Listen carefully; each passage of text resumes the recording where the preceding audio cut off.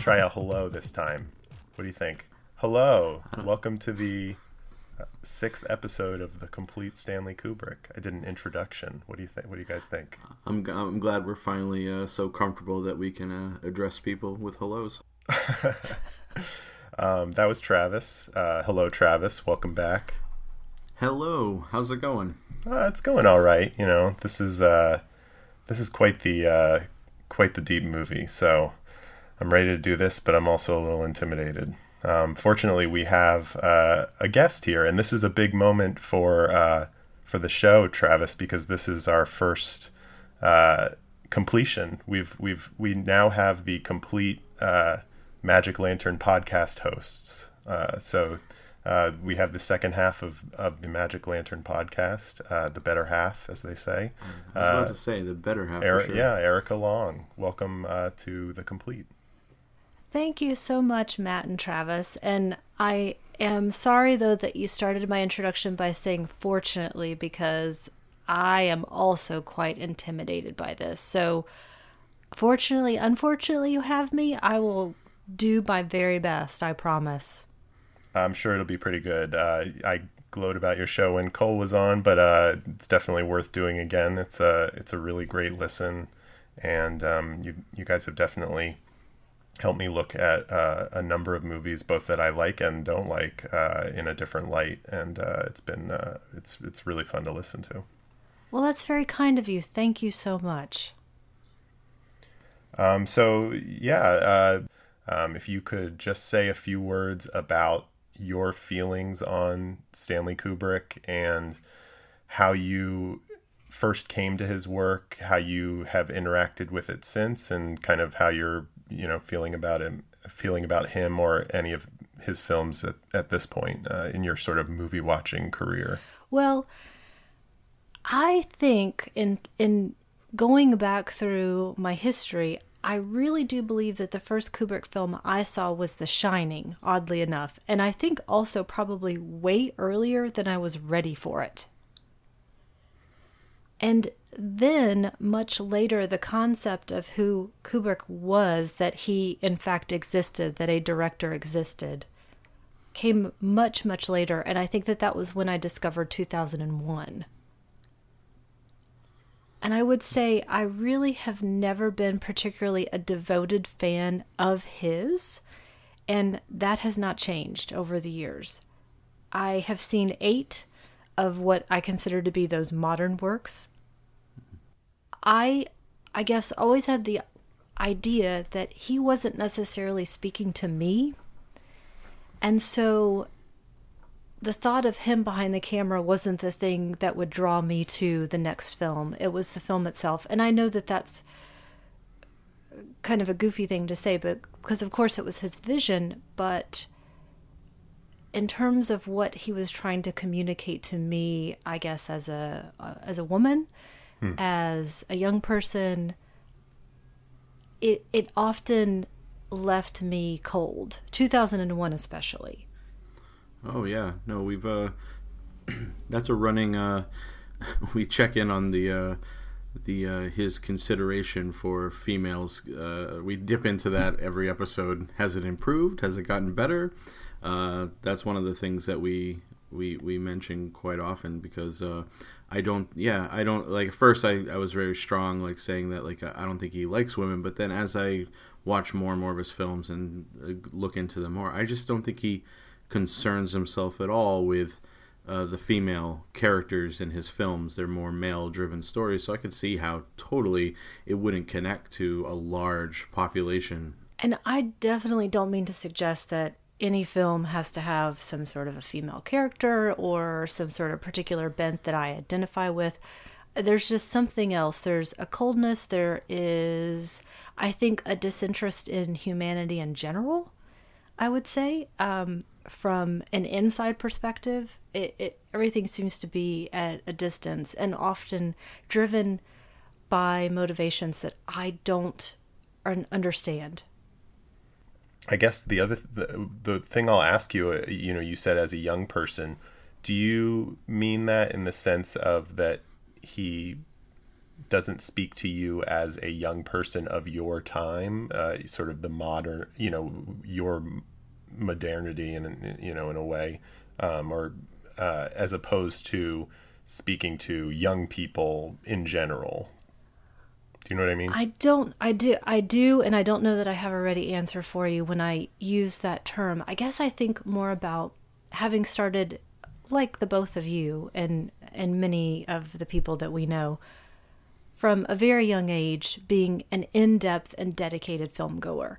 So again, watching things that were probably beyond my years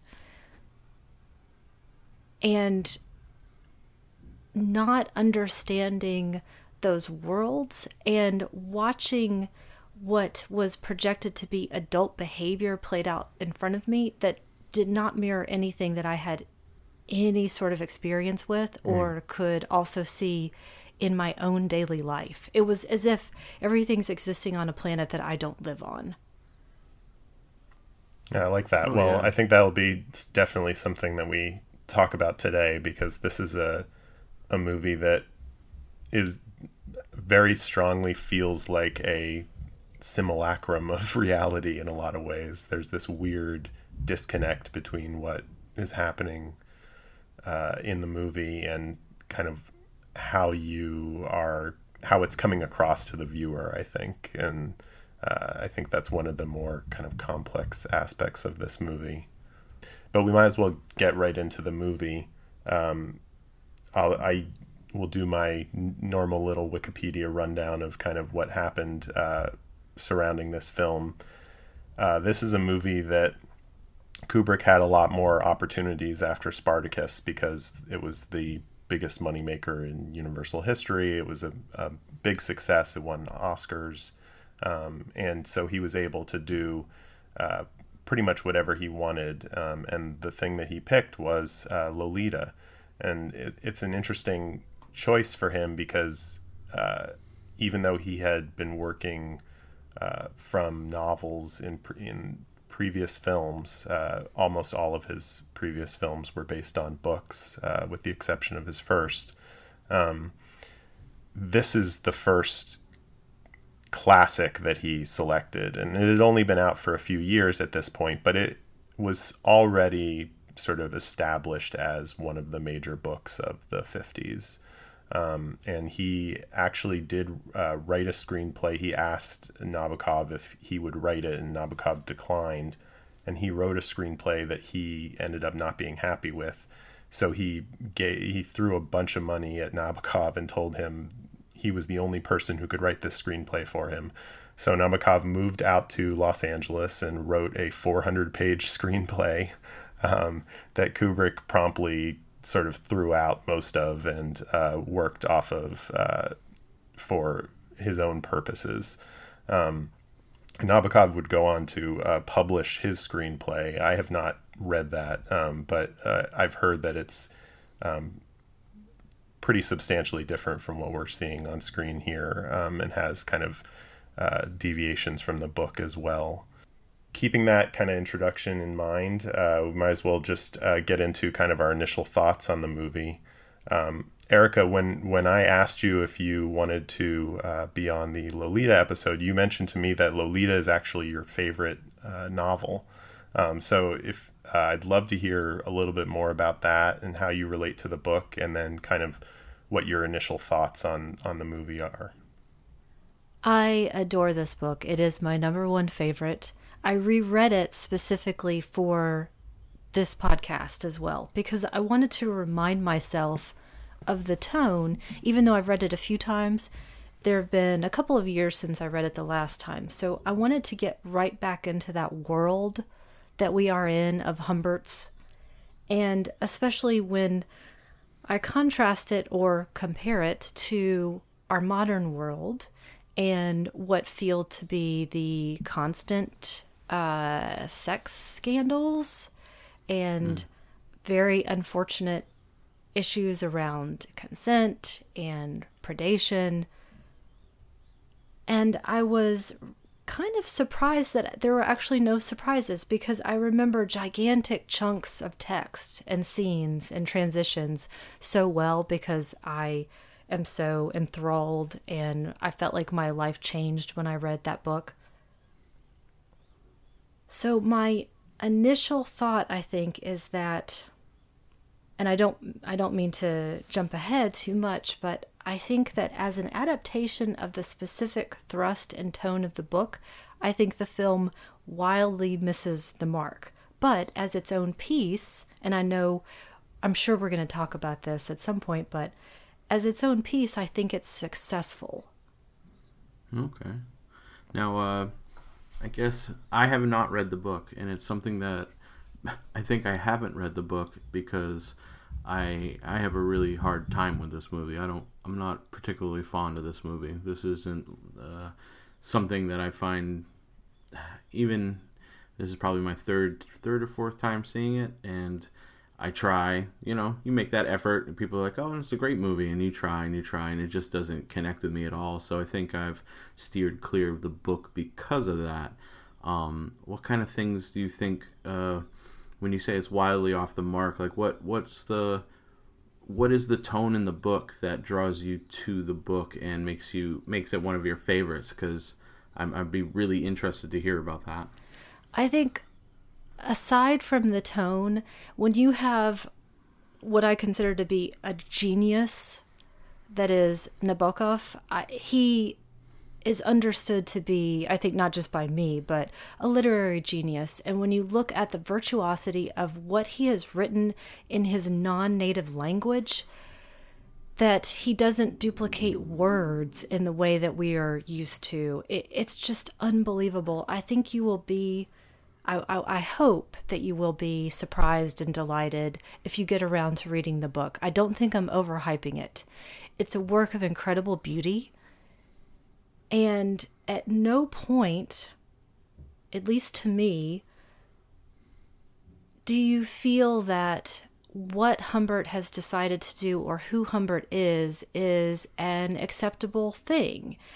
And so the biggest problem I have, and sorry if I could backtrack for a second, when I say successful, I'm going to temper that. And actually probably I have more points that if I think back then, I would label this as not necessarily a success, because I don't really enjoy it either, but there are things that I love about it. So I know I'm kind of going back and forth a little bit here, but there's going to be a lot of that on this episode. Okay. Yeah. So the thing that I was troubled the most by, if we get back to tone and difference between what the book firmly establishes and what the film chooses to try to establish, I look back at the words of James Harris, the producer, and he said, in regards to Lolita as a character and Sue Lyons as an actress, we knew we must make her a sex object. She couldn't be childlike. If we made her a sex object where everyone in the audience could understand why everyone would want to jump on her, and you make him attractive, it's going to work. And that makes me want to throw up right now. Oh, yeah. Because in the book, it's very clearly established his pathology, this concept of what a nymphette is and why he and people like him are obsessed by those very, very young people. And the age bracket is 9 to 13 at the most, really kind of 9 to 12. And Lolita is only 12. And yet they chose to take Sue Lyon, who I think is a great actress, and I think she does a great job in this role as it's written for the film. But they chose someone who naturally appears to be older than they are. And they also aged the character of Lolita as well to make her 14. And somehow, I feel like in their minds, and in his words, that makes it understandable. And that makes it okay. That Are they looking to somehow make me feel better if I find any elements of this to be erotic? Are they trying to make it okay for what Humbert did and what other men and women might feel towards very young people? I don't have that answer. Well, I think that I do have the answer, and I don't like the answer. Yeah, no, for sure. I think by aging her to that point, you're giving everyone a pass into being totally okay with sexualizing her to the point that they have. I mean, if you know, going back and just looking at the ad campaign for and the pictures for, you know, all the advertisement for this movie, they so overly sexualize her. Like, there's never moments of this over sexualization of this degree in the film itself, that, you know, it's almost like by having this be such a high bar of like, okay, it's totally okay for you to want this person, so now you'll understand why they want this person, which I can't reckon with. I find it, you know, I just find it so hard to stomach in terms of like, you know, finding some sort of joy or mirth or merriment in watching these two men have a game of one-upsmanship to try to bed a 14-year-old girl, which is just, I can't even fathom the world in which, like, there's a bunch of people giving each other the elbow in the ribs and saying, yeah, man, this is great. Look at this stuff. This is hilarious. It's such a hard pill to swallow that I think it makes it really difficult to, you know, every time I'm like finding myself like, oh, that's funny, Peter Sellers is funny here, I then go, and it's all in the quest to steal this girl from this other guy, and I just, it bothers me so. Yeah, it's in furtherance of pedophilia, and it's okay because she looks like she's 17. And because at one moment, or a couple of moments, you can confuse sexual precociousness with consent, and complete understanding, and then forward thinking. So we're ascribing these motivations to this very young person that are supposed to be adult motivations, and that is not acceptable to me. And I think that is clearly delineated in the book. It is never suggested that even though she already has a sexual history to the extent that she can and that she can understand, and even though there is a physical relationship happening, he very clearly, and this is the thing I've always remembered this, when Humbert is thinking back on this time that they spent together and talking about how every time she cried, and every time she turned away. And the moment that I really, really, really dislike about sort of, I guess maybe midway through, when Lolita in the film begs him, do not ever leave me. And that does not happen in the book. And so it's also, again, setting up this idea that she is asking for that predation as well and giving her consent, and that does not take place. Oh, and in the scene that it's taking place, it's after she's told her mother's died. Absolutely. And and I have no home and I have no place to go back to, and the only thing she knows is this man who, you know, they've had this moment together of playfulness in her eyes, because it's a game to her at this point, because she is young and she's experimenting with a lot of her sexuality, and he is taking full advantage of that. And then that moment of please don't leave me is more of a I have nothing, don't abandon me at this moment because I'm lost. And he takes advantage of it, as opposed to, you know, that whole scene, she's crying on the bed and you can just see that he's like, we are wasting time with you crying, we have this hotel room. And you're just like, ew, please stop, please be caring, please give her a moment to like mourn over her mom, which you withheld the information for so you can have a dalliance with her. Ugh. But I do think those moments, Kubrick is knowing of the fact that is happening, that there is this other level to it. I think it's just so much more difficult in a film to make it clear what you're doing than in the novel, where it's very clear sort of the cracks showing between what Humbert is saying and what the actual reality of what happened is. I think that aspect of it bothers me less than what you guys were talking about earlier, which is this idea of aging her up and of sexualizing her in a way that makes it feel like you're giving her the movie almost makes it seem like it's funny that she seduces him, in the hotel room, instead of him seducing her.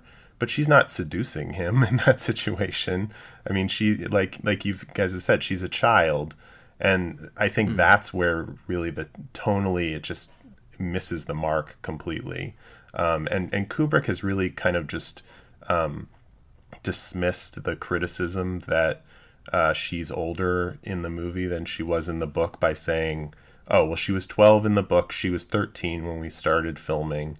That's a big difference. That's when people go through puberty, and the difference between a 14-year-old and a 12-year-old is a big difference. In terms of kind of how people look. And I do think the most messed up aspect of that is that I think if they had used a girl who was 11 or 12 when they made the movie, that they would not have been able to make the movie, because it was not the MPAA yet, but the kind of the gatekeepers, the code was still around essentially.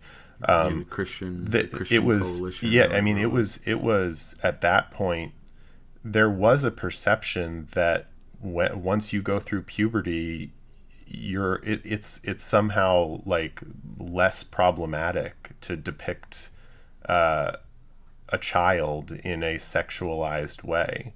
And I think that's the sort of aspect of this movie that ultimately the film never should have been made at that point, because no matter how effective you are at kind of conveying the message of the book in a film, once you've aged up this child to the point where you're kind of implicating the film and what we're seeing with our own eyes as opposed to what a child molester is telling us, there's just no way to accurately convey the sentiment of the book, I think that someone potentially could have done it, of course not within the confines of the system. That's at the what time. I mean. Yeah, but at that point.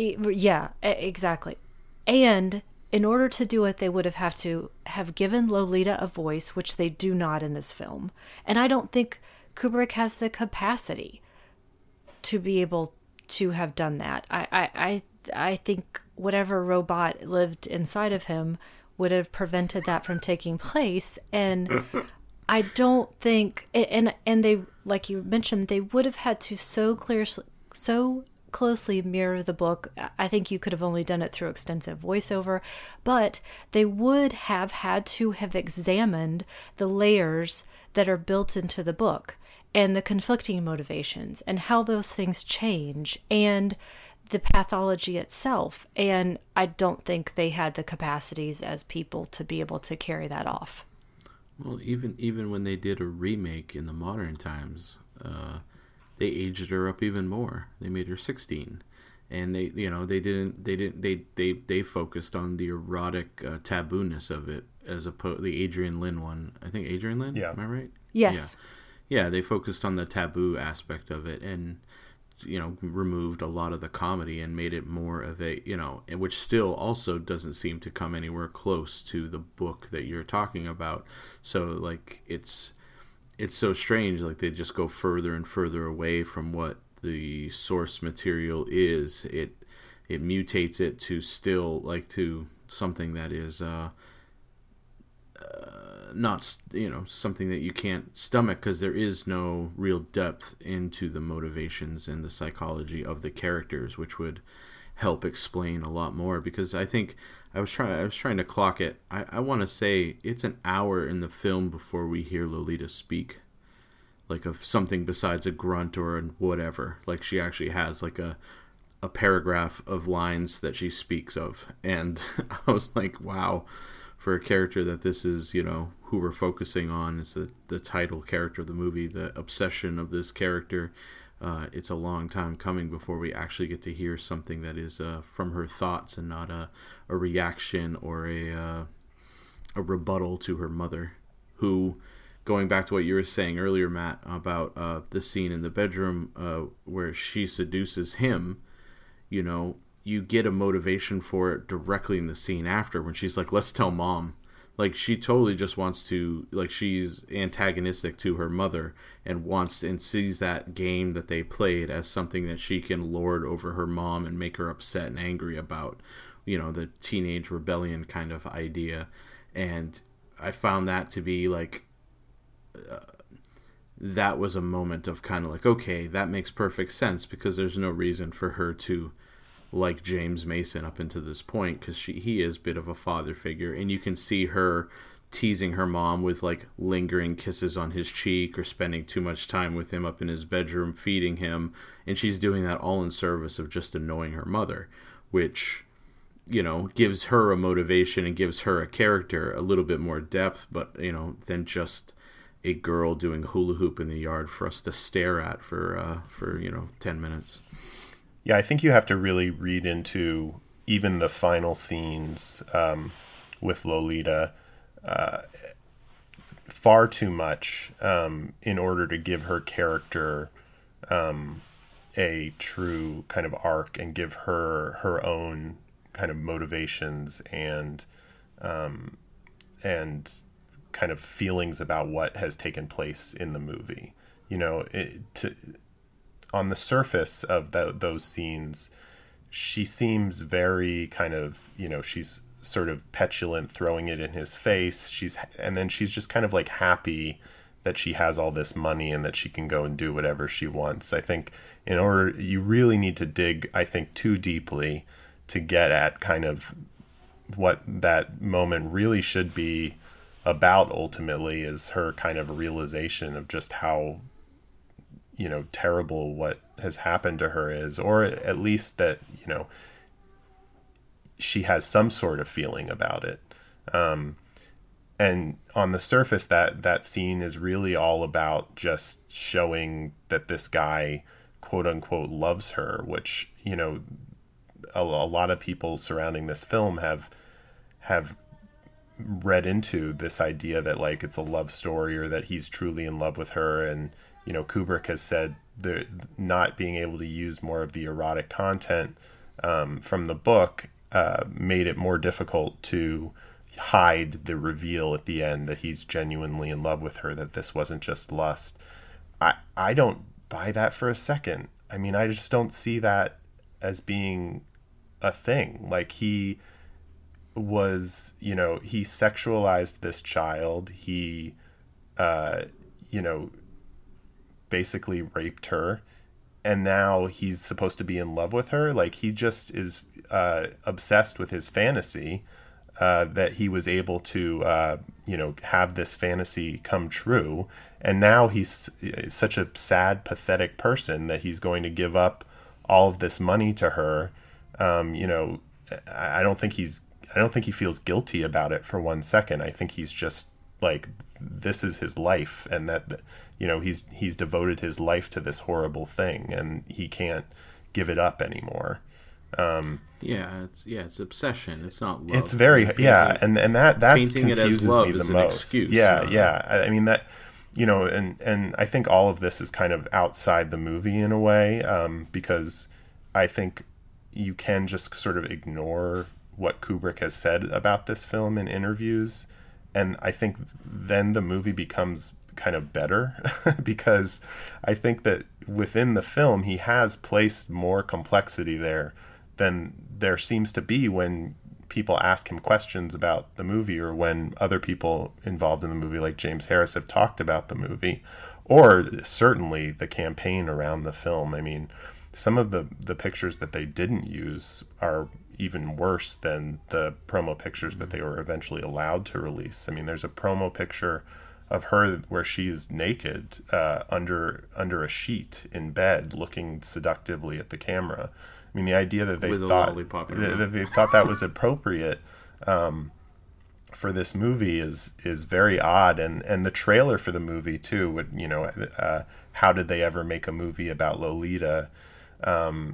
It really plays it like a skin flick, like you're going to see, it's kind of like how they advertised the Bergman movie Summer with Monica in 10 years earlier, where it's just like this is not the movie that you're going to see, and yet like sex sells, I guess, so we have to sell this movie about a guy raping a 14-year-old as like a dirty little movie. It's very uncomfortable. Well, I think, again, they could have tried to focus on the idea of love and what Humbert is capable of feeling when he says that he loves Lolita and always has. They're not capable of doing that, and so it does become then a skin flick. And there is a fantastic prologue in the book where Nabokov addresses us and talks about what we as a society in 1952, 1954, I can't recall now, but what we could absolutely not handle. And that was one of those stories of this level of complexity around pedophilia, and trying to understand and examine and think about how all of those things can be true, what a young person can feel and what they can act on and how that can change, and then how a predator reacts as well. And I think that continues to be the case, and was the case when that film was made, and was the case when the Adrian Lyne film was made. And if we were to remake it again right now, probably the same kind of approach. Yeah, because go ahead. It becomes nearly impossible for me to separate the book out, because I probably then try to do the work that the filmmakers should have done, which is, what do I understand about these motivations, and how do I see that playing across the screen? Because when he says that he loves Lolita in the book, I believe him. But again, you're talking about a liar and a predator and right. a pedophile. And so those are the kinds of questions that I want to be uncomfortable and ask those questions and try to explore that. And the film is not interested in that. Do you feel like you believe him in the film? I think I'm just way too caught up, and I probably do because I think James Mason is wonderful. Yeah. Well, he's this entire movie, basically. I mean, you really don't get the perspective of anybody else. I think Shelley Winters is alone for a few moments, dunking the champagne bottle into the ice. And the only moment with Lolita alone is we don't actually see her. We just see a letter that she's typing to him. So he really is this whole movie. And I think there are fascinating scenes to be had with, this really for me is a two-person film. It's Humbert and Quilty. Yeah. Mm. And those various permutations, to a lesser extent Humbert and Charlotte, but it's a two-person film, and I think you could have made a play out of their scenes. You could have taken out this whole character of Lolita and this whole idea and just played those scenes out. And I think that's where the genius lies. But it is the only thing that Kubrick seemed to be interested in examining.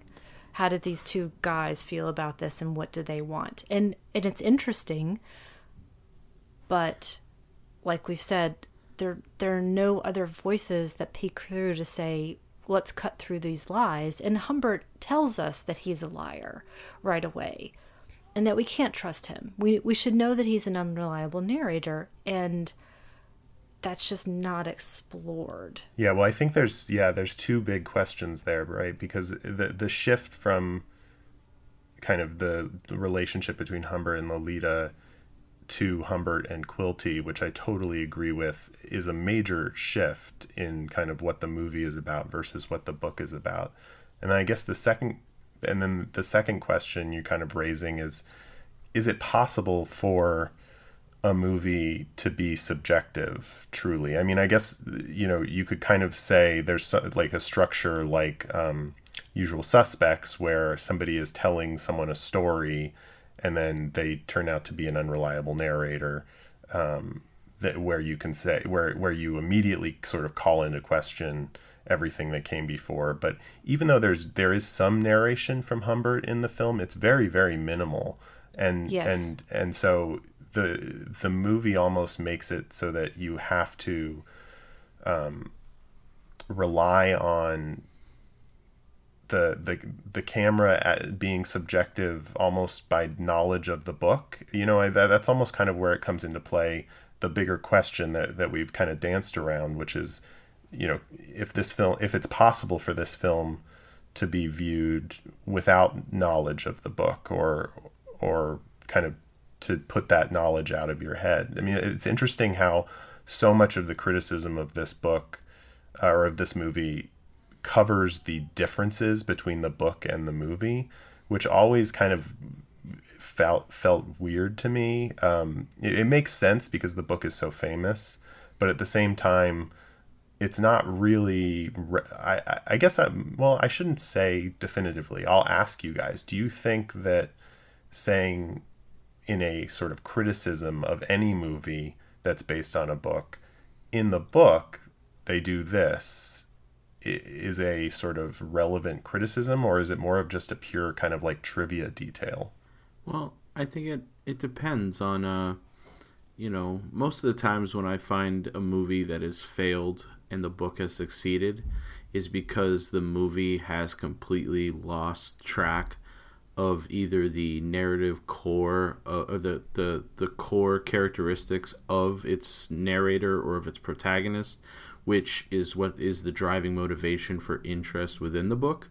Like, if they take a book and just turn it into like the surface story level, and you completely lose character motivation and subtext and like the things that make it interesting in terms of a personal narrative, and it's just all surface, that's usually where I have like, oh, that movie, the book was so much better, which, it is hard because some movies you can easily separate the book from the film because it hits the right notes and it gives you some of the pleasure that you had in the book. But, when a book, which I assume like this, I haven't read Lolita, but it seems to be, it's so much about the internal workings of this person and the way that they're lying to us and also lying to themselves to justify all their actions and their desires to achieve their desire, which, going back to your question of, do you believe that he's in love with her? I think that's his justification for his actions. He's told himself he loves her so he can pursue her in this manner, and not feel like he's wrong, because it's not wrong to be, love isn't wrong. And so by having this as your motivation for everything he's doing, we can feel that he's justified in his actions. But I don't think he loves her because he just wants to possess. He just wants to own. It's an obsession. And that's the same thing with Quilty. At least Claire Quilty isn't in love with her. He literally just wants to possess her and take her away from this other person because that's what he wants. He just wants to be the winner of this situation. And, Lolita recognizes that pretty quickly and leaves him, in the movie. And, but at the same time is still reliant upon Humbert because he is the one that, would do anything for her, as opposed to Quilty, who would do anything to get her. I think that the purpose of criticism in general is, or at least should be, to help us explore, understand, question, analyze. And so I think in certain circumstances, it's completely relevant to say, okay, this is what the book set out to do.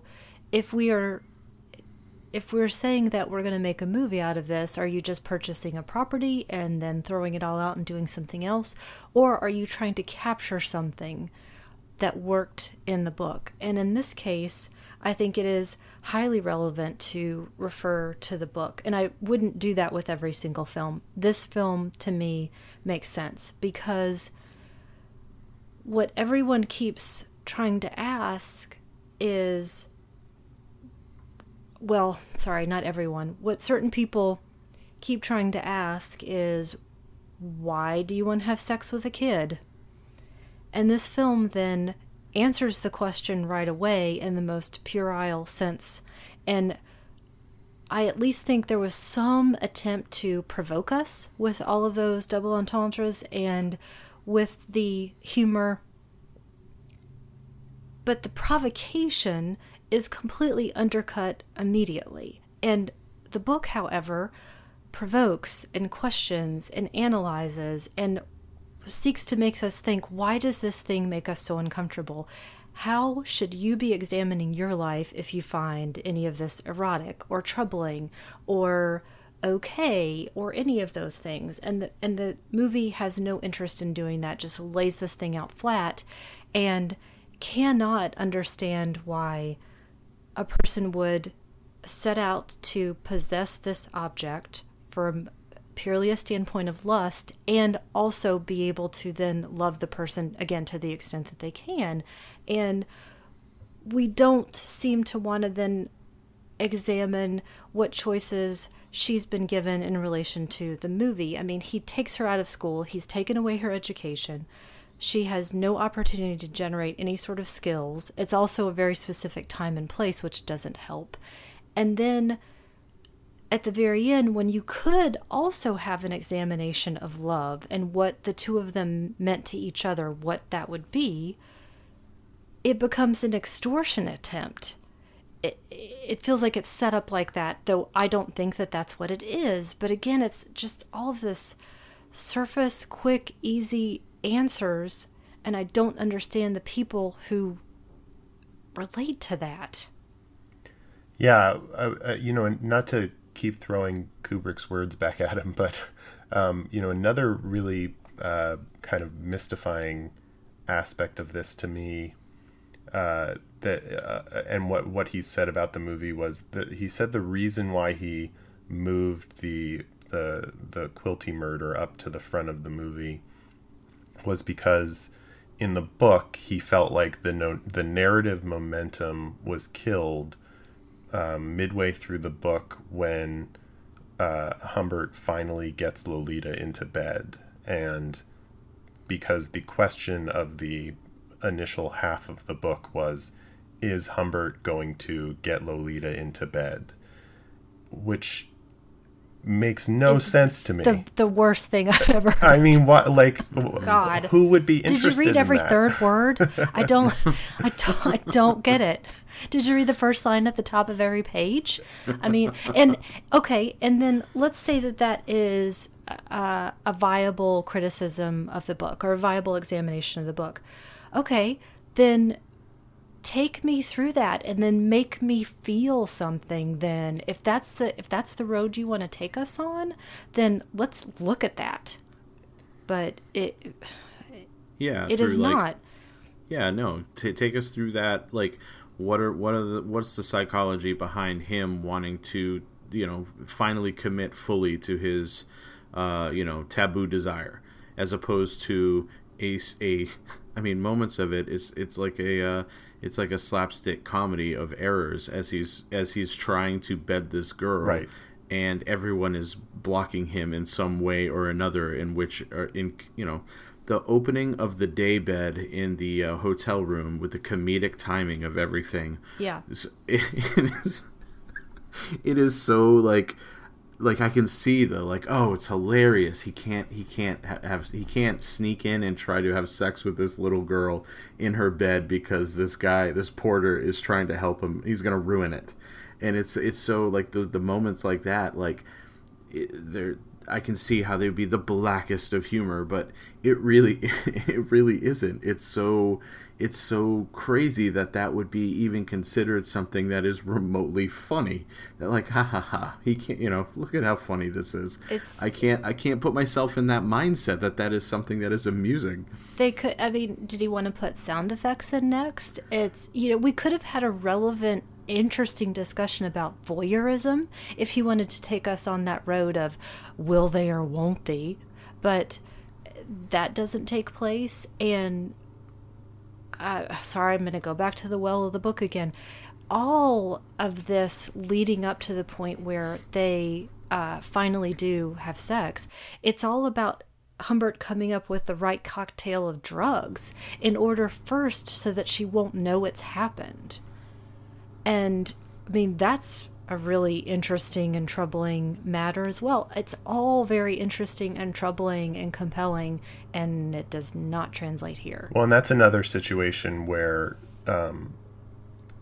this is not a book that ultimately could have been made into a successful movie at the time this movie was made, because you're probably not going to get away with having him drug her and have sex with her, even though in a way that would have been sort of more kind of impactful to the audience and sort of condemning of his behavior, because I do think it would be very easy for somebody who was a predator to watch this movie and think that it's accepting of their behavior or of what their darkest fantasies are, whereas and I think that's one aspect of censorship that constantly kind of undercut the intention of censorship, similar to how when somebody gets shot they just grab their stomach and fall over.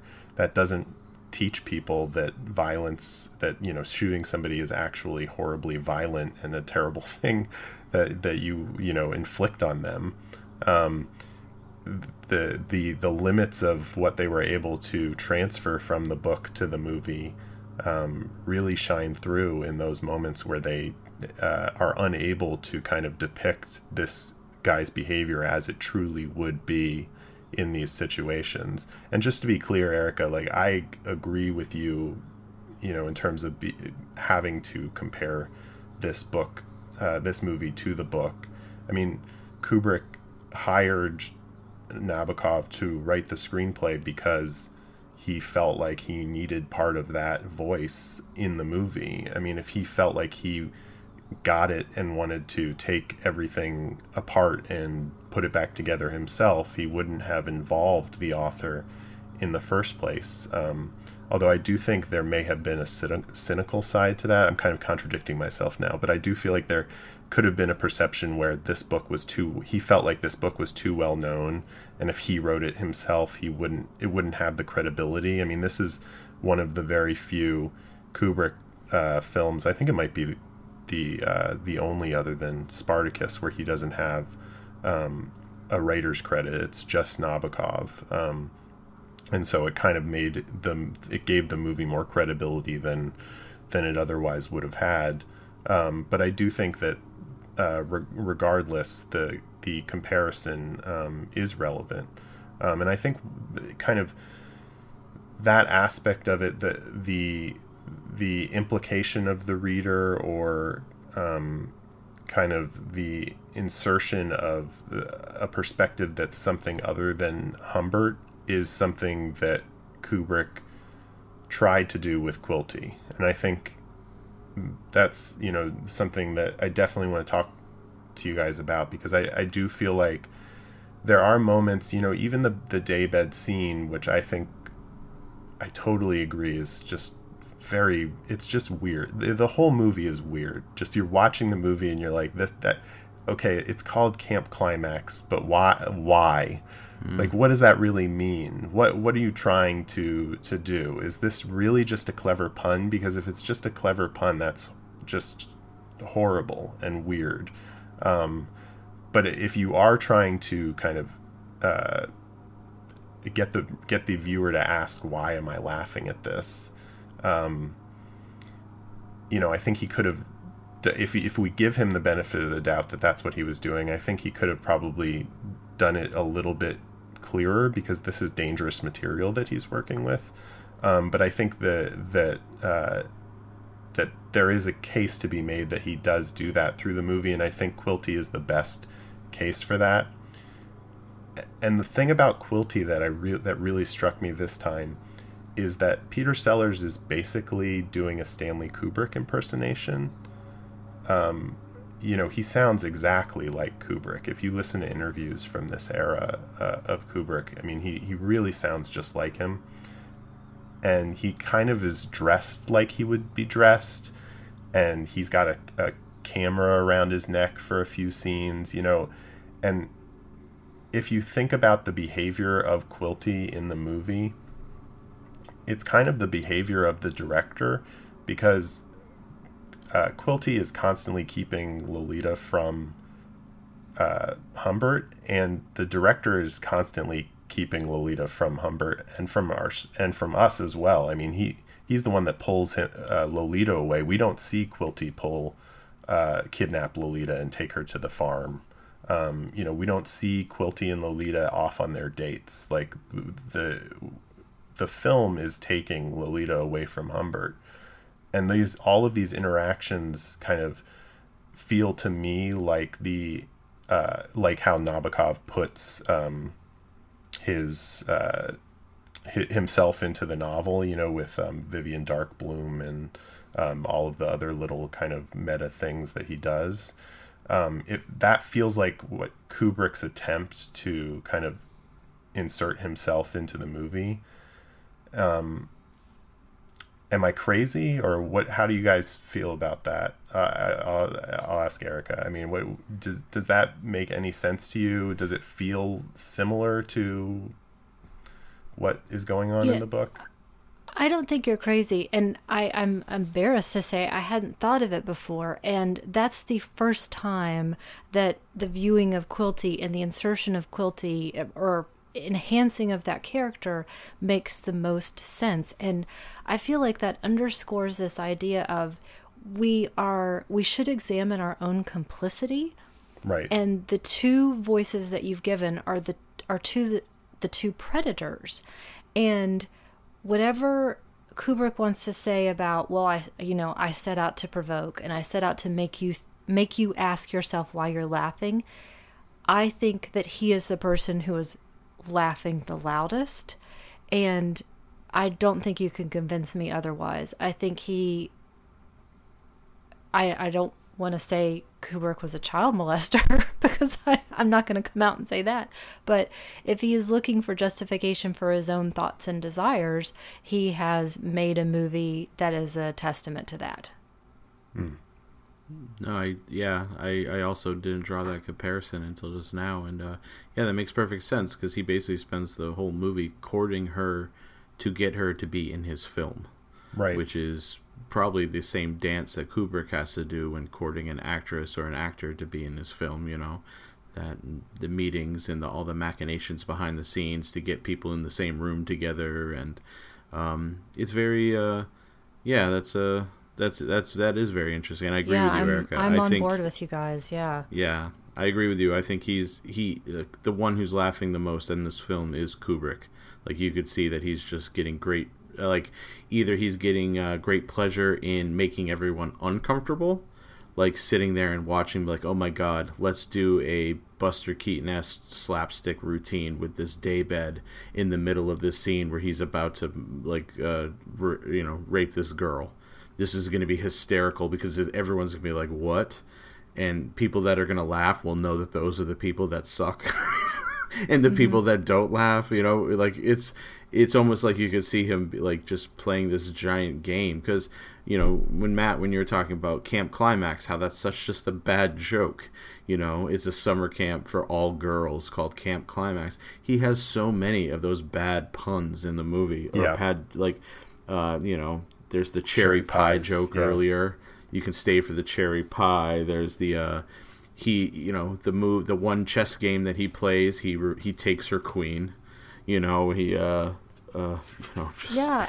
so many things like that. Yeah, the cavity. It's soft core to a certain extent. And I mean, people have kind of excused the puns as a way to insert. See there, I did my own terrible pun. Oh, you. Yes, it's intended. Puns and grossness with really great actors. Yeah, and that's a shame. He's done it. I mean, people have sort of excused it as a way to use or put eroticism into the film in a way that couldn't be used. Again, another reason why, in so many ways in this movie and in many other movies, the censorship makes things more inappropriate and kind of messed up than if you were actually seeing the reality of what this story would tell you. And yeah, and the games as well. I mean, there's so many games in the movie. Whether it's the chess aspect, or even how she seduces him, says that we can play this game I learned at camp. It all just feels like this this big joke, and you can't tell who the joke is on. And I mean, I guess we'll obviously talk more about black comedy next time when we get into Dr. Strangelove. And I guess there's a question of kind of, where does that line end, where it's okay to kind of talk about nuclear annihilation, but it's not okay to joke about sexual molestation? Like, is it the way that he's joking about it? For me, I feel like the jokes are more just indicative of the lack of authenticity in the rest of the film, and that is kind of what makes it so unsettling, and not unsettling in the way that Kubrick might have intended it. But I guess where do you guys feel like the black comedy be appropriate in this situation in any sense? Do you feel like the book is funny, Erica? I guess I'll start there. I do. Yeah. I do feel like it's funny, and they've retained some of those puns, like Camp Climax. Yeah. But I understand it in the book, and I'm constantly asked by the author, and then by myself as a reader who is dedicated, to question, okay, why did I laugh there? Should I? Is it okay, quote unquote? Let's think about it. And yeah, I do think that there is a lot of humor in the book. But it doesn't ever feel like that the joke is on me, or that the joke's on Lolita or on Charlotte, which it does feel like that's the case in the film. Yeah, well, the joke is definitely on Charlotte in the film. But I do want to talk about her a lot, because I love Shelley Winters. I think she's incredible, and I think she's incredible in this role. Mm-hmm. I think that if you read this role on the page, it's a very bad role. It's pretty much just one note of her being made fun of or acting like a terrible person all the time. But the way that Shelley Winters plays it, I am just with her at every minute. I get, in that first scene where she's taking him around, that she's from this small town, but she is trying to show him that, she's cultured, that she can hang with him. And I just would have preferred him getting hit by the car an hour in and just seen another hour and a half of her, because she is, I think, the best thing in this movie. Yeah, it's hard because they do a good job of painting her into a bigger character than she could be, like you said. I mean, you could see the desperation of kind of like a widow trying to, her husband looked a lot older than her, so maybe she was also married super young and she never got to experiment and have fun and do her things. And you could see her now in kind of like the sexual liberation movement that is happening within the early 1960s when this movie is set, or the late 50s, early 60s.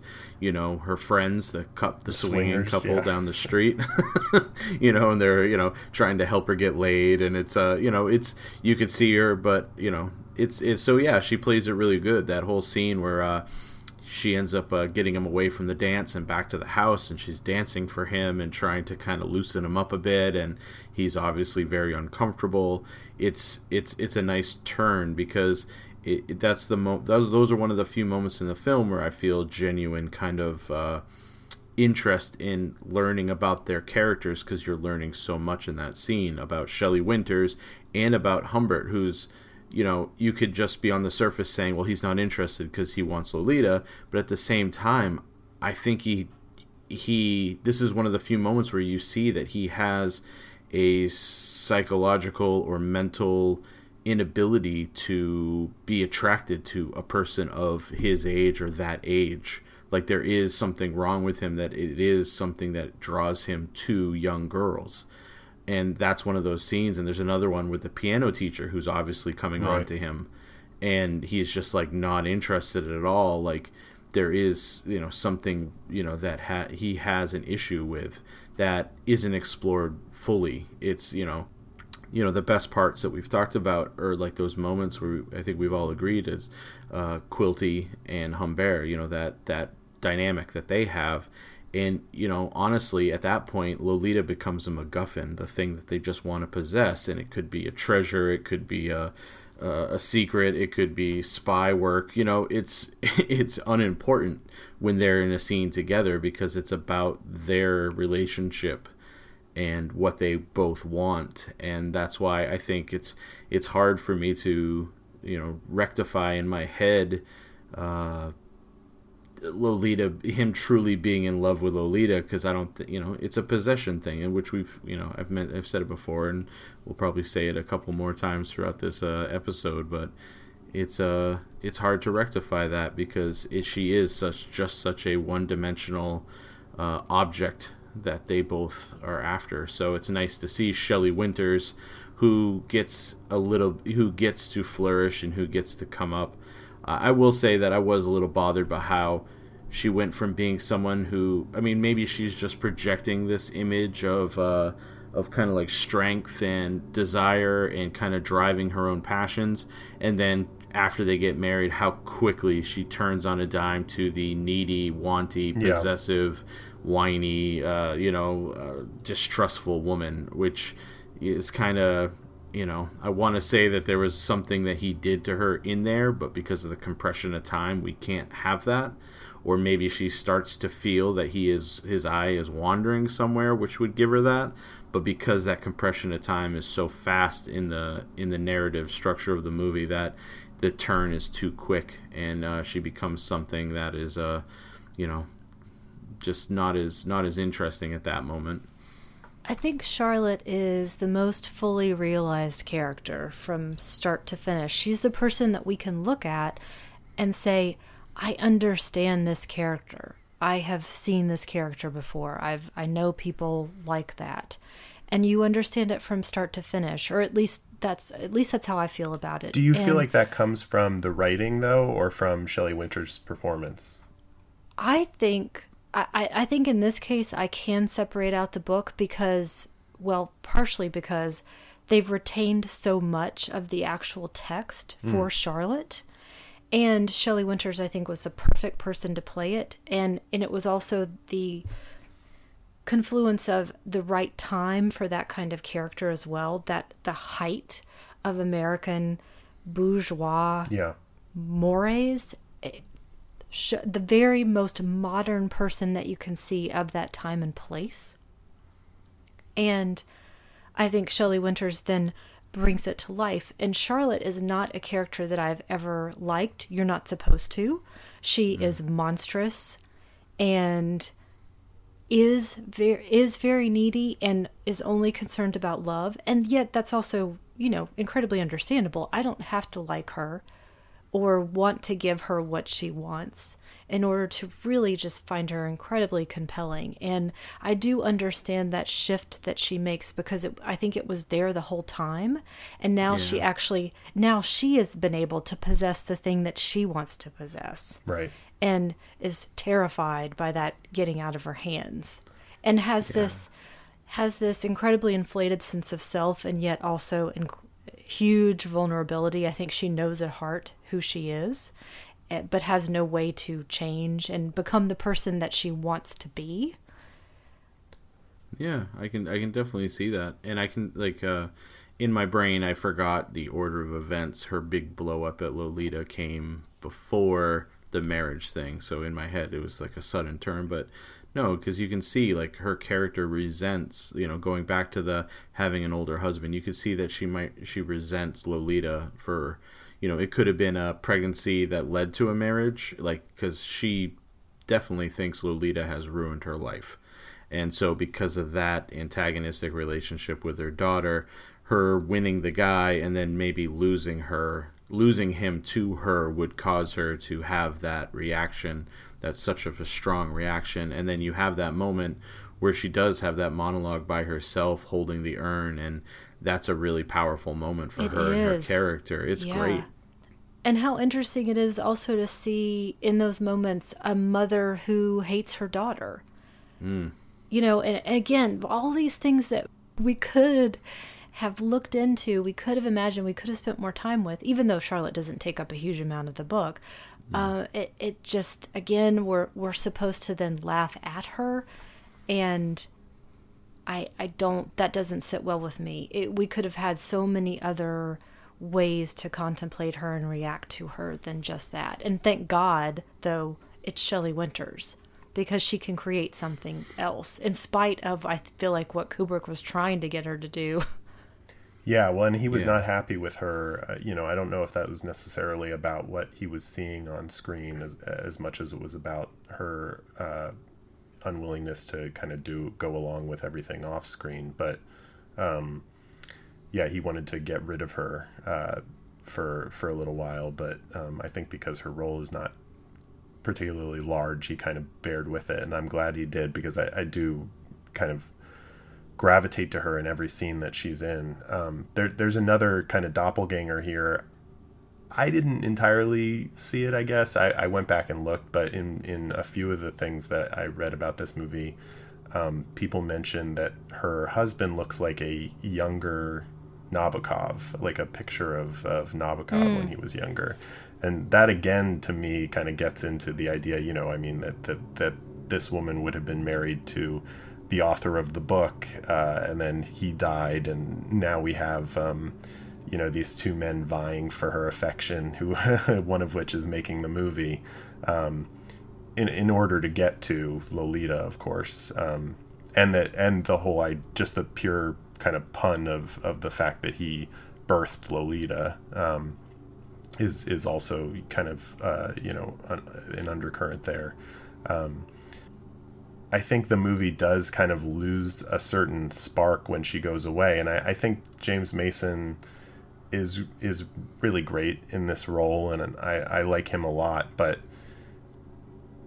I don't ever really feel like I'm getting anything from him that isn't kind of right there in front of me. Like he feels like he's playing the role a little too straight to me. Okay. I don't know. Do you guys not feel that way? You know, the more we talk about this, even all of the shit that I've been talking, I think that I still probably like the movie better than either of you.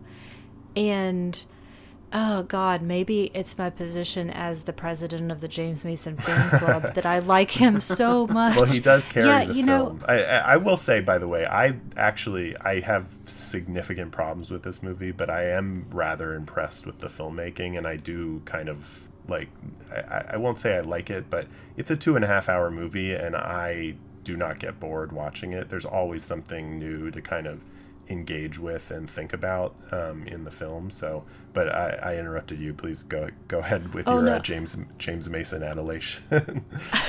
I think that is a really interesting observation, and I think that though I may like it a bit more than you guys, or possibly the same, that would make me want to watch it again, because I was trying to pay attention, and what reflected to me on his performance was how great he is in these two-person scenes, how I think he is a really excellent straight man, for lack of a better word. I think that he allows other people to shine, and I feel like maybe part of that, because so much of this is Humbert and Quilty, that was Kubrick saying we need more of Quilty for whatever reason. Let's keep giving Peter Sellers more and more to do, and so James Mason is allowing him that space.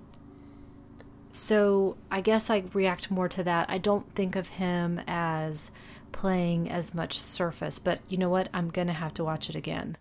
Yeah, I guess I'm not saying necessarily straight in terms of serious, but I think like maybe surface is a better uh, way to describe it. I mean, I think to me he's doing what he's doing, and there's not much that goes beyond that. Like I see his motivations as very kind of bald. I agree. He could easily have played it winking to the camera, like this is all absurd, but he doesn't, because Peter Sellers is, winking with both eyes at the camera every time, really playing it up, which, I'm sure delighted Kubrick and delighted everyone on set while they're filming it. And it's interesting, but it's almost like just as you're into this like mood of the story, that's when he comes in and breaks up any sort of tension with one of his big monologues, which if you watch them on their own, separate from the whole film, they're absolutely fantastic.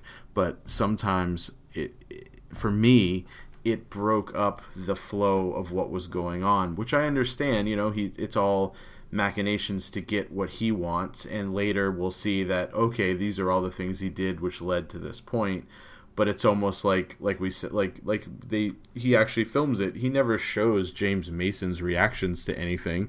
It's almost always Peter Sellers, the whole shot, doing the whole thing in one unbroken take. And that's super impressive, but it kind of, because it becomes so much about Quilty at that moment and we're not getting James Mason's response to anything, it makes it uneven for me and kind of slows the pace of Mason's character arc down in the film, at least for me. I'm sure I'll change my mind watching it again, in the future. Watch his face when you watch it again, in the moments where we're allowed to see it. And so let's project ourselves into the past, and let's make a staged reading of either the book or Nabokov's adaptation, his 400-page screenplay, and let's let James Mason perform that, and then see what he might have been able to do if that inner life and those motivations could have been allowed to run rampant. Because I wonder if he had done that, if he had gone in that direction of, I'm going to bring something else to this, if it would have felt odd or jarring, or if it would have just gotten cut out, or maybe I'm just giving him too much credit. No, I agree. I mean, I think that's what I'm missing here. That it feels like it's almost like an Oscar movie where it's just like it's The Imitation Game or something, where it's just like, wow, you really checked all the boxes here. And that's a bad comparison because I hate that movie, and I'm not trying to trash James Mason. He's great in the movie, but it feels very much like a straight down the middle performance of this, and it's a top tier. It's a 95 mile an hour fastball. It's just like, I think a curveball could have been a little bit more interesting here. And, as for Peter Sellers, I definitely, the first time I watched this movie, felt like, wow, Kubrick was trying to make the movie of Lolita, and then midway through he realized he couldn't actually make it clear that they were having sex in the movie, and so he just decided to make a movie about Peter Sellers. This time watching it, I didn't feel that way, and part of that might be the fact that I was so taken early on by the feeling that he was he was a stand-in for Kubrick. But I think he comes to Humbert at key moments, and so that aspect of it almost felt like a reminder through the film of the fact that we, are watching this relationship take place. And it felt like a reset of the subjectivity of the movie, that we're not just seeing what happened and, with no judgment around it or with no kind of perspective on it, that it's a reminder that this movie is, that there's more going on beneath the surface than just the actions of the characters. And I think Kubrick does that through the cinematography as well. Just kind of these long takes of really wide shots. That part of the reason he did that was to kind of get full performances and let people take what they want from those performances. But I think the other thing he really wants people to take from it are the things that he's stuffing into the frame in other places. It's almost like he constantly wants you to stop paying attention to what's going on where the characters are talking and start paying attention to the backgrounds or to the lighting or to the amazing use of black and white here. That aspect of it, I think, is more interesting to me than anything in the story, and and it made me enjoy the movie a lot more. And Peter Sellers, I think, is part of that it feels like if you watch this movie just to get a Lolita adaptation, it's very weird and feels wrong and just doesn't fully come together. But if you watch this movie to see kind of like what Kubrick is saying about his own Lolita adaptation, it actually kind of is much more engaging and less concerning, because it does feel frequently like he is not as interested in the relationship as it seems like he is. I think I'm going to do one of my very favorite things for the next viewing, which is turn the sound off. Yeah. And go from there, because it had been a very long time since I saw this, and I've only seen it twice, and the second time was in preparation for us to talk. And so a huge amount of time had gone by, and I didn't remember much at all. And I was so excited from that very first moment of driving in the fog and then getting to the house, and I thought, oh, I'm in for something. I'm going to really enjoy this. And of course that changed quite a bit, but the driving and the motels and seeing America in this specific way, I really loved. I really loved the way it looked. Yeah. Yeah, it's I feel like the visual style, and there were certainly movies around this same time that were preparing Hollywood for what came in the mid to late 60s. The Hustler comes to mind, The Apartment, movies that I think sort of visually keyed into something that was to come. But I feel like I watched this movie this time really thinking about Mike Nichols and Arthur Penn, people who, especially Who's Afraid of Virginia Woolf feels strongly influenced by this. Those big wide takes with wide shots with long takes, and obviously the use of black and white, and those really stark contrasts. And I feel like that aspect of the movie is pretty interesting, especially considering the fact that this movie came as the code was kind of crumbling, and when you think about the fact that Spartacus was a big part of the blacklist coming down, you've got these two films here that kind of shed the biggest issues of the 50s, these kind of things that were preventing movies from progressing in a way that or American movies from progressing in a way that movies throughout the world were progressing. And this is right in the middle of the time when there's this huge influx of foreign films. Bergman was huge at this point, Kurosawa, but all the French directors that were finding success in art houses in the US because people didn't have mature content that they could go to. They were still stuck in the land of the Spartacuses and Ben-Hur and those kinds of movies, and they were able to go to films to see adult themes and issues that they couldn't see on TV, and I think that aspect of this movie is really interesting to me as well, even though I think that they dealt with this subject in the wrong way. The fact that they were dealing with this subject, I think, allowed for those later movies to kind of investigate more interesting dynamics, or at least more kind of appropriate dynamics. I mean, I think about Bonnie and Clyde or The Graduate, like the sexual aspects of those movies are things that would not have flown at this, even 5 years earlier at this time in Hollywood. And I think Lolita was a big part of paving the way for those later movies to be able to do what they did.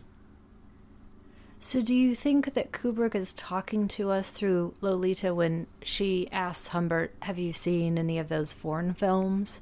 And he says, yes. And she says, I didn't think much of them. So is he telling us, hey, there's this whole other world out there dealing with these mature subjects in interesting ways, and I'm aware of them, but I'm not going to do it either for this. That's a good one. And then he also does it again later when she's like, he wanted me to be in an art film. And you could see him bristle at that, because I'm sure at that point art film meant adult content films that were coming over from Europe with like the Summers with Monica type things. Yeah, I mean, I do think that was kind of a somewhat sly reference to that, because these were issues that were I think it was the year before this, Through a Glass Darkly won best foreign language film. That's a movie that is dealing with very intense and taboo sexual themes. It does it in a significantly more mature and I think realistic fashion than this movie. And that's another aspect of Lolita I think that is interesting, where it becomes a question of what doesn't work here in the way that the sexual content is depicted that comes from Kubrick, and what doesn't work that comes from the fact that he was unable to produce the movie that genuinely should or could be produced from the book. It's just... Yeah, it's a shame that it feels like ultimately he took the low road, and ultimately he chose to speak to the Roy Moores of the world, who would find that delightful, and chose to speak to the censors who would find those winks fantastic, as opposed to asking some questions and proposing some answers. Yeah, I agree. He went to entertain and be a lot more, he chose to entertain instead of to probe. Like when we look at like something like Paths of Glory, which we watched, and he's asking and poking at some really hard questions about war and its place in our world and how it's driven by societal separations. And you have all these other movies where he's poking at these ideas, and this one, instead of poking and prodding at this taboo idea, he decides to play it as a joke and go along with the joke of it, and just make it like it doesn't feel as a deep dive into like what makes this thing so interesting a subject, or something that would be talked about or discussed. And he decides instead to kind of just gloss over it with humor and lightness, and basically and almost formulaic in terms of its kind of like romantic comedy type stylings and setups and stuff like that. It's hard to see where he's coming from at this point. But this I definitely feel is a stepping stone to Dr. Strangelove. And I don't think that movie would have been as satirical and biting and funny without him experimenting in this film with that tone, because up until this point he has never experimented with this tone subversive tone in terms of its humor. And I think, that's one of those things that as we go through the complete, his entire, works in order, we've been talking a lot about how he grows as a filmmaker and changes.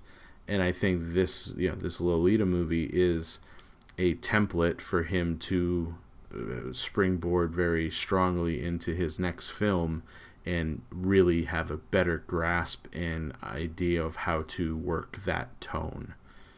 How to use satire with subjects that are ripe for it. Exactly. I guess my next question about Lolita herself would be, because I totally agree with you that she is the MacGuffin in this film.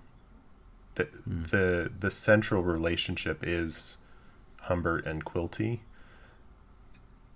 And I guess my question would be, is that intentional on Kubrick's part? And if so, did he do that in order to build up the relationship that he found more interesting? Or did he do it intentionally to show that these men were ultimately not concerned with her, that the movie kind of itself is this subtle indictment of the marginalization of the victim? I have a harder time believing the latter. Am I giving, I guess the meta question of my question I believe is, you. I believe us when we talk about it. Yeah. I guess the meta question of my question is that, like, am I giving Kubrick too much of the benefit of the doubt when I'm looking for a deeper kind of not meaning to the movie, but a deeper subtext to what on the surface feels like the wrong choices when adapting this source material? I think you are. I think this movie has an old boys club feel to it that can't be which is why he focuses on their relationship as opposed to, there's very little consideration for what kind of damage that kind of abuse would have caused Lolita in her life. Like, once again, he doesn't concern himself with women, and if he did and had a concern for Lolita as a person, as a human, then there would be a lot more questions he would ask about the emotional toll it would take on her. And because he chooses not to do that, because he's more concerned with the emotional toll it takes on the predator, about how he's obsessed over this thing and he's loved this thing and how it's driven him to murder. Right. Which, to me, is, if you want to really look at it, is the less interesting story, unless you're really going to get into James Mason's psyche, which we've all talked about, which would, be that 400-page script in which he would narrate the whole thing, and you'd really get into his emotional state, which it doesn't go there. So I think, I feel like it's once again, I think he picked the wrong way to approach the material. Even with Shelley Winters, she has an interesting role, and she's the most fleshed out, and she has a really emotional story arc that we all said we relate to very well. And looking back at all the stuff, he didn't like her, and he wanted to write her out, and he didn't like her. He was trying to always alter her performance, and she was always asking tough questions and not going with the flow of things and making it light, and she wanted to bring more pathos to the subject, and he kind of seemed to resent that because he just wanted her to do exactly what he said. That right there tells me that he wasn't focusing on the right aspects of the story, because that should have been something very interesting to someone who understood completely the direction and the feeling of how this should affect all these people. And he chose to make it light and funny and go the satire route, but I don't think he was successful in it. I've got nothing to add to that, Travis. Thank you for being so eloquent. Stop it. Get at it, sound. Now I'm all red and flustered. Well, here I am over here reading in all this stuff. So we're doing what we should be doing as audience members. We're asking these questions of each other and trying to explore and find because we're excited and we feel compelled to do those sorts of things. And I wish that Kubrick had chosen to try that instead of evidently pleasing himself first, and then that's what we see on screen.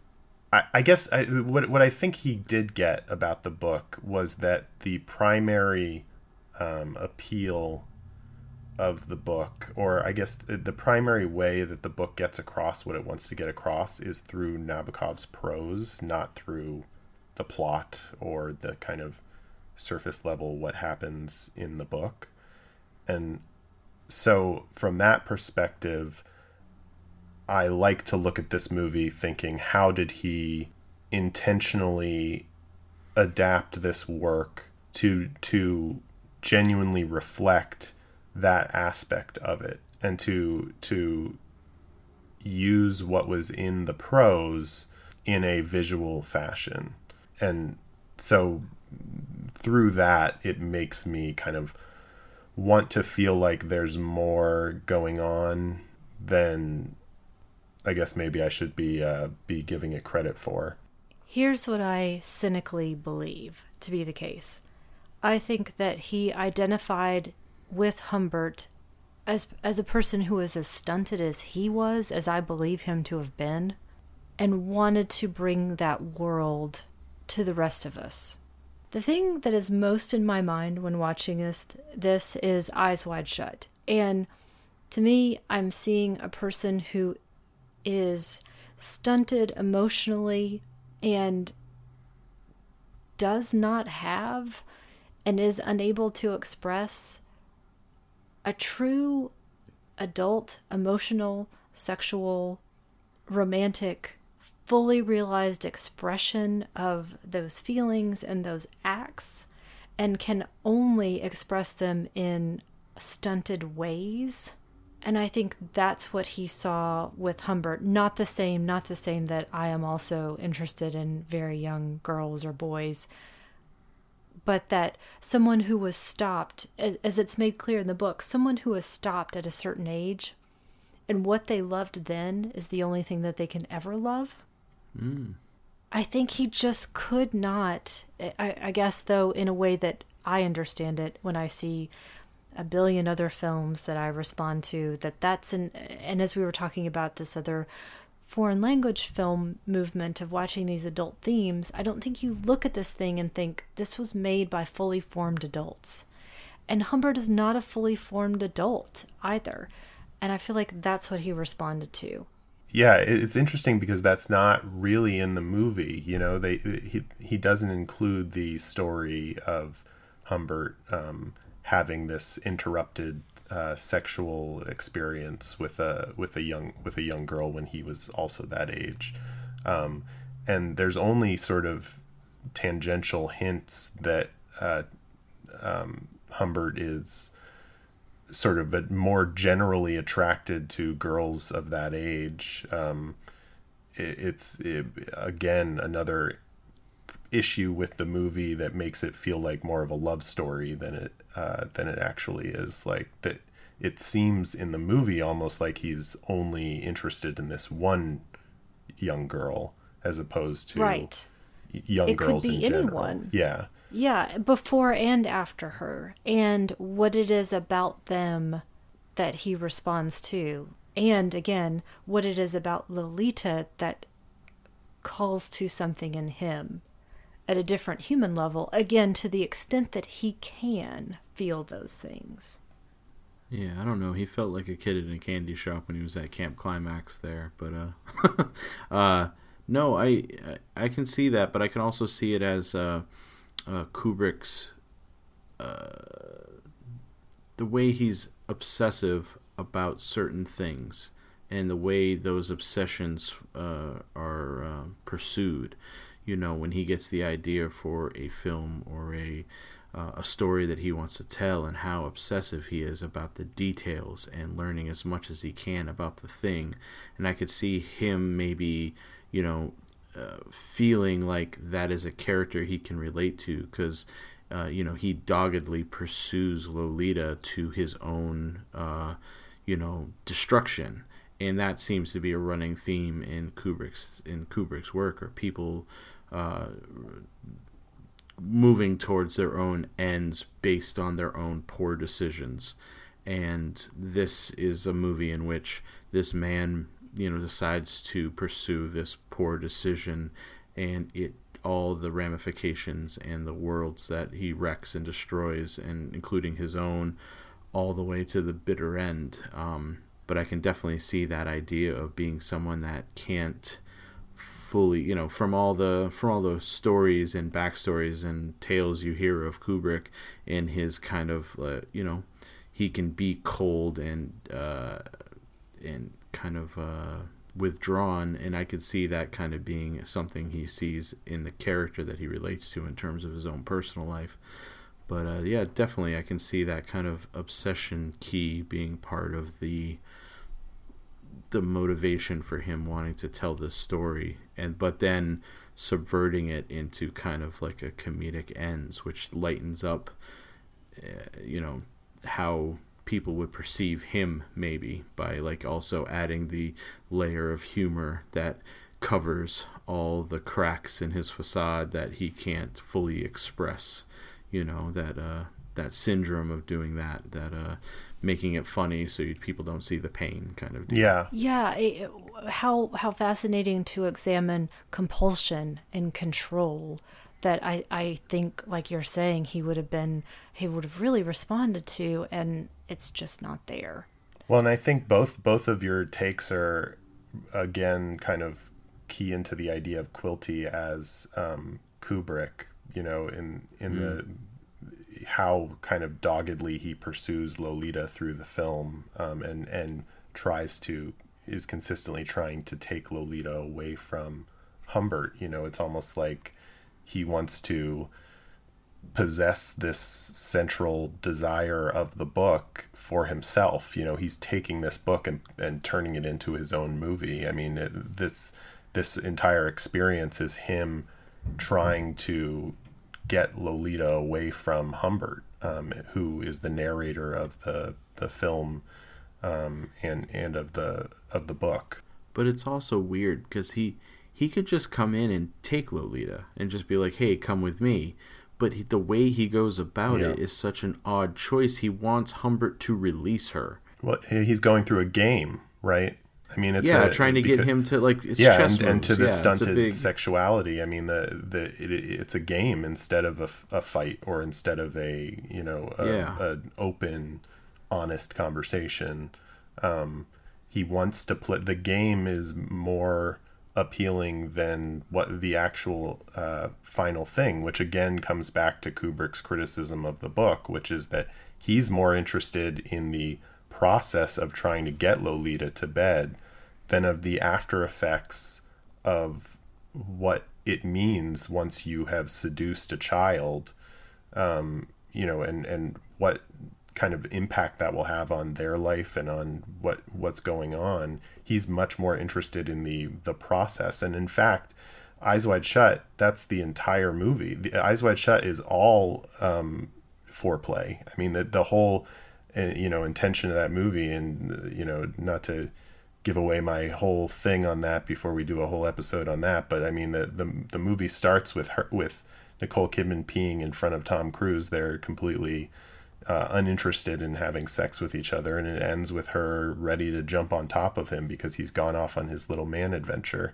And I think that that does seem to be more interesting to Kubrick than the actual consummation in any of these situations, and that's true of Quilty as well.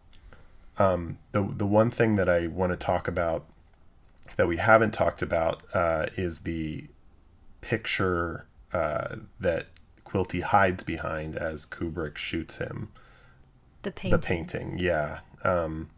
Kubrick is, and we've talked about this, is kind of famous for not shying away from violence. In The Killing, a man gets shot in the face, just like this painting gets shot in the face. And here he chooses to have Quilty hide behind a painting, and we don't actually see him get killed. I was curious what you guys thought about that, why he made that decision, both in terms of hiding behind the painting and the painting that he chose to hide behind. I always, well, in this past viewing, I took it as, what he wants to do is hurt Lolita, and he can't, so he takes his revenge out on Quilty, and Quilty was always hiding behind Lolita. The painting, shooting the painting in the face, is basically shooting Lolita in the face.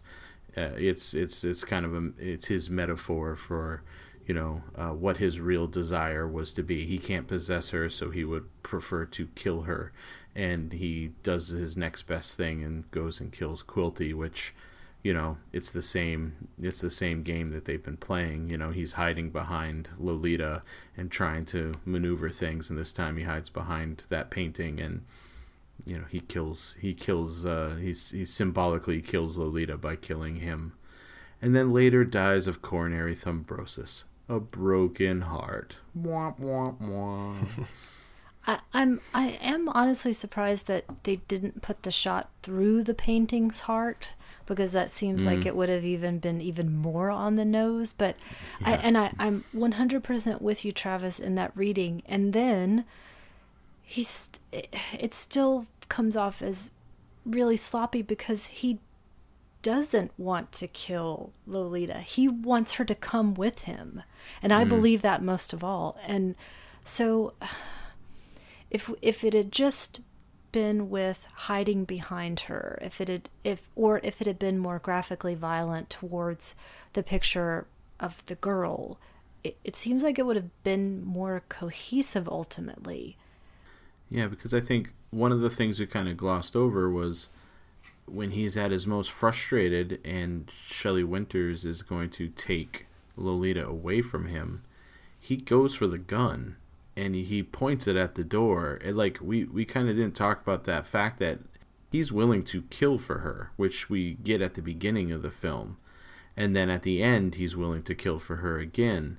And there is that impulse control thing, which goes into his inability to stop himself from wanting to have sex with a 14-year-old girl. That goes into his flying off into this rage that he could possibly actually not control himself and kill someone. And there is that. And yes, I think it is very on the nose. And when I say I don't think he would ever want to, I don't think he wants to kill her. He loves her. But I think it's that if I can't have you, no one can kind of attitude, which he kind of repeats throughout the whole thing, where it's like, why are you at the soda shop with this guy? You can't be with him. No, you can't go to this party. And he's always trying to possess her fully. And it could easily become that obsession of if I can't have her, no one can, and would, could easily...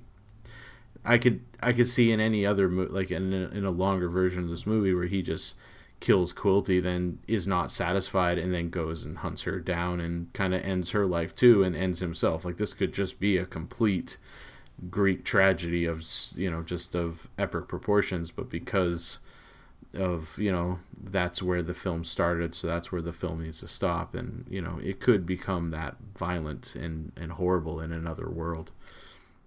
I guess I don't think that he's intentionally he wants to kill her, or I think it's more the movie is kind of representing her as Lolita. I agree with that aspect of it. Again, to kind of extend my Quilty Kubrick reading of the film, he's literally hiding behind art, and then that's what he's shot through. And if you represent the picture as Lolita, then he's hiding behind his movie as he gets killed. But I think just from the perspective of Lolita, I think that you can say that even though he's killing Quilty, what we're seeing get shot is this representation of a young woman, and he has ultimately, the movie is framed around this murder, but the person that he has actually destroyed is Lolita. So what we're seeing him shoot is what we've actually witnessed through the rest of this movie, which is the destruction of this young girl's childhood. So I think from that perspective, the way the film ends with that shot and the sort of droll crawl, which also is included in Barry Lyndon a little bit. The Yeah. I mean, we're seeing the kind of disconnect between the emotion of what we've seen him go through in the rest of the film and the way that the film has depicted it. You know, it's again this removal from the story of the movie and what actually happens, and from what the film itself seems to be interested in, because that epilogue is as sort of bland. I mean, especially considering that his character is the central character in the movie and we never really stray from his perspective, that it's just this one sentence about how he dies in prison. Like, I don't think he did that because, you know, he was unable to film that scene, or because he didn't, you know, want like he knew he had to wrap it up. Like, I think he did that intentionally to say, like, I don't care about this person at all. Like, you know, by the way, like, this person died, like, let's move on. Which again, like, becomes so odd in the way that he's depicted throughout the rest of the movie as really, like, in love with this person. And it's, you know, they've described this story as a tragedy, which, like, I mean, it's a tragedy, but it's not a tragedy about, like, this isn't Wuthering Heights, you know, like, this is like crime was committed, and that's the tragedy of this movie. Their relationship is not a tragedy. But it easily could be. Like, that's the thing. Like, if he chose to struck a different tone for this film, like, you can easily see this. Like, if we changed our character to be about Shelley Winters and the relationship which she has with her daughter, and this older man coming in that is playing both sides in attempts to woo the younger girl, you know, you're just ripe for a Douglas Sirk type film as well. You know, you could definitely see well, this what if Lolita is dripping aged, with melodrama. what if Lolita was aged 6 years up here? I mean, that we're almost in Graduate territory at that point, you know, like, I mean, except that, you know, he's the daughter's age in The Graduate, but if it had been Dustin Hoffman's dad who started the affair, does that change, I guess, what the movie is showing? It certainly changes the book entirely, and then it's no longer the book at all. But is there enough? Well, that's why I guess I'm saying, is there enough of the kind of fact that this is a child and not a woman of age in the movie that wouldn't really not change much about what's happening? We'll see. And I think that's why it brings us full circle back to our beginning, which the big choice, the original choice that they made as filmmakers was to age her up 2 years, which gives you that ability to see this more as that kind of a story versus the real issue, which was be a man with a very young girl. I think that's that all leads back to, you know, the choices that they made, to what they chose to tell and what story they chose to focus on and what aspects they chose to bring out. I will say I'm now more interested in watching this movie again after your analysis of him being quilty, because now I just want to watch the whole movie again and just follow that as an arc, because that seems far more interesting than the past few viewings that I've had of it, just trying to pick a character and stick with it. That's for sure. Erica, what do you think of I guess what I'm asking is, does this movie acknowledge the fact that he is a child sexual predator? Absolutely not. And I think your observation about the use of the painting is that he has ruined a young girl's life is is entirely true, and then the movie spends 2.5 hours telling us that that's not the case.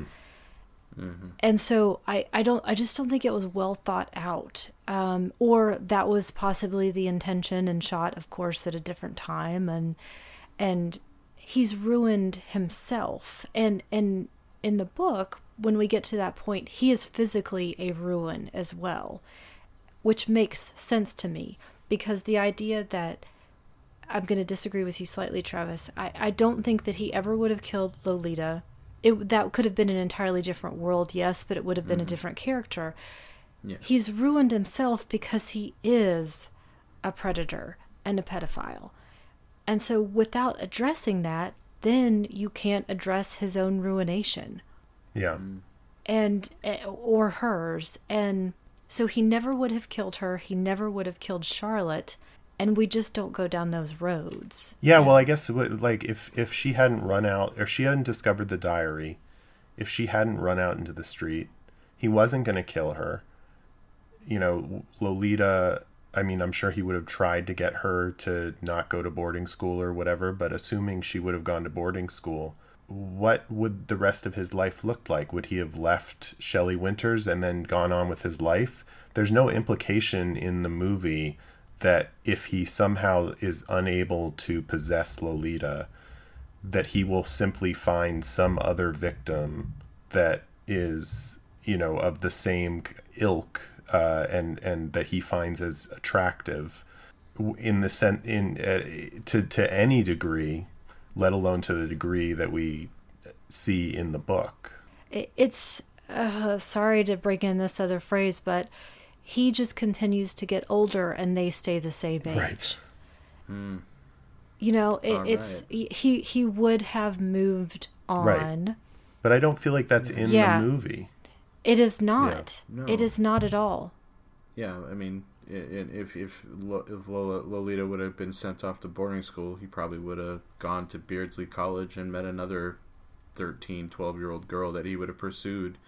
I think that passion would have just continued into another person. But I mean, I agree, Erica, with what you're saying about the painting and the shooting. I think in that alternate world where he would have killed these people, I'm thinking of a darker time, of a now. If this movie was built now, I think that definitely would have been something that would have been pursued as a more tragic ends and means. But I think, even more on the nose would have been if Quilty hid behind a mirror. Right. Well, there is a lot of duality for sure in the film. That would have made so much more sense too. If it would have seemed to have been more consistent. I think that what we ascribe to this is much more interesting than what gets played out. Yeah, well, and that kind of leads me to my next question, which is, Eric, I know you haven't seen Spartacus, but one thing we talked about on that episode was how the film does touch on kind of Kubrick's themes, but it doesn't fully flesh them out. And I think the reason for that was the studio involvement, the fact that he, wasn't involved in pre-production. He just came on as a hired gun and did what he could in production to make the movie interesting.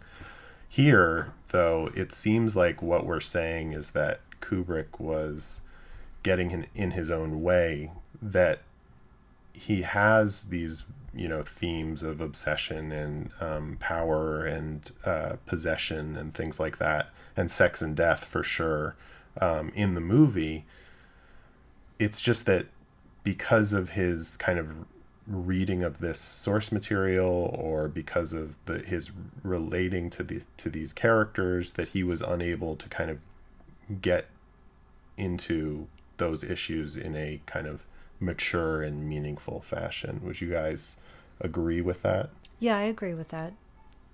It just makes me ask the question, though, then why do it? Then stop. But that's easy for me to say. Well, I think that's the question about adapting this book in general. I mean, I understand the argument that prose is simply just a style to communicate themes and ideas that you want to get across to the reader, and you can do that in film just as effectively. But at the same time, there's so much complexity to what Nabokov was talking about and saying. It's a tall order to demand that of your filmmaking, and particularly of your filmmaking when, and he had made a couple of really great movies at this point, but he was only in his early 30s when he made this movie. And I think it was more the mistake to go after this than it was to than anything that he did in production, except for perhaps aging her up. Yeah, I think it feels a lot like hubris. It's the unadaptable book. Well, I'll adapt it, and that'll show everyone. Which, it's kind of like the Gus Van Sant gambit of, when I become famous, I'm going to do a shot-for-shot recreation of Psycho. And then finally, like, here's the money to do that. And he's like, God damn it, now I have to do it. Mm-hmm. And it's kind of like that same thing. Like, here, you got that book, you won it, you can do it. And he's like, okay. And it almost feels like he self-destructs a little bit within the film as well. Just like, Humbert does, it's mutual destruction. Yeah.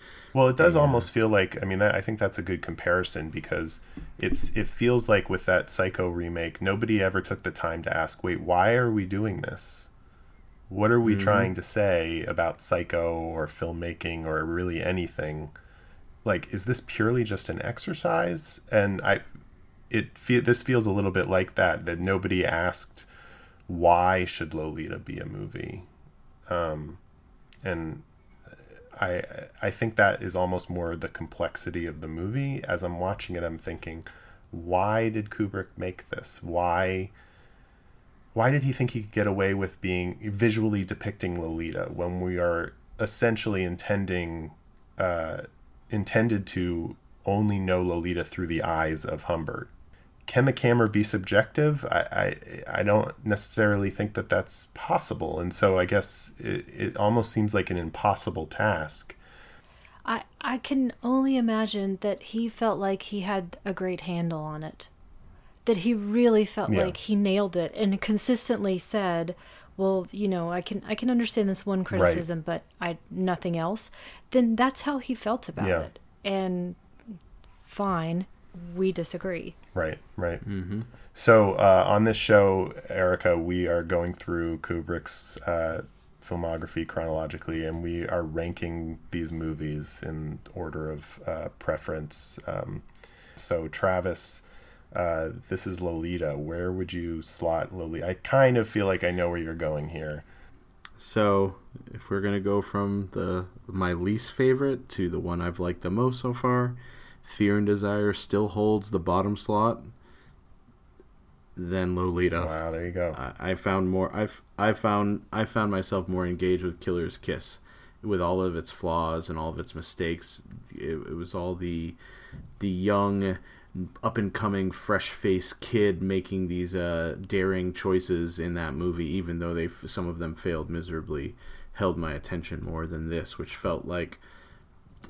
It just felt like he was flailing up there trying to just find the tone of that film, and not rectifying the pedophilia of the central. It was the giant pedophilic elephant in the room that we never talk about, and it's just stomping around in every scene. Well, I'm definitely never going to think about elephants the same way again, so thank you for that. I will go higher than you. I went lower than you with Spartacus, but I'm going to slot this above Spartacus because I find the filmmaking so mystical and engaging. I don't know if I'm going to watch this movie again very soon. It will probably be a very long time before I try again, but I'm gonna put this above Spartacus, but I am also gonna put this below Killer's Kiss. I think Killer's Kiss, just to me, there's just so much to kind of enjoy about seeing a young filmmaker play with a very limited amount of resources and see what they can come up with. So anyway, that's where I'm gonna go. But Erica, where would you kind of slot this movie? And also just in the bigger picture, is there a Kubrick movie that you particularly are engaged with, or that that you would kind of rank at the top? Well, it's a little bit of a tie for me because I love The Killing, I love Paths of Glory, I love The Shining. I guess I still probably put The Shining at the very top. Yeah. Followed closely by Paths of Glory and The Killing. They would probably compete with each other a little bit for that next spot. And then I still haven't seen the very earlies, The Killer's Kiss and Fear and Desire, and like I mentioned, I haven't seen Barry Lyndon. I also haven't seen Full Metal Jacket, but I don't expect to love that, and still haven't seen Spartacus. So it's kind of a race to the bottom for everything else, but after my very, very tops, I would go with Dr. Strangelove.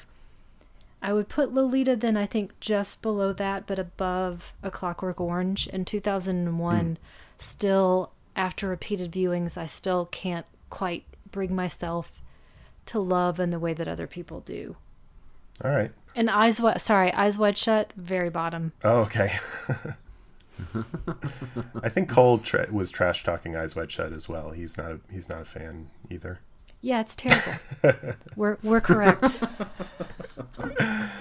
All right. Well, this was. I haven't seen it since I saw it in theaters. Oh, really? So I'm really wow. Yeah, that'll be really interesting. All right. Well, this was. I can't say that it was 100% fun, but it was still really great and stimulating and a great conversation. So thank you, Erica, very much for coming on and humoring us with with having to sit through this movie again. No, thank you both. It was exactly what I always want, which is to find something new to make me want to look at something in a different way. So, time well spent. Cool. Yes, very engaging and very, very, very. We appreciate you coming on and talking about this. It was awesome. Absolutely, my pleasure. And next time we will be talking about Dr. Strangelove, or How I Learned to Stop Worrying and Love the Bomb. Very long title that will not fit in the podcast title. What do you think, Travis? Well, I'm going to have to build up all of my precious fluids before I can watch that film, but I'm looking forward to being complete for another week. All right. See you then.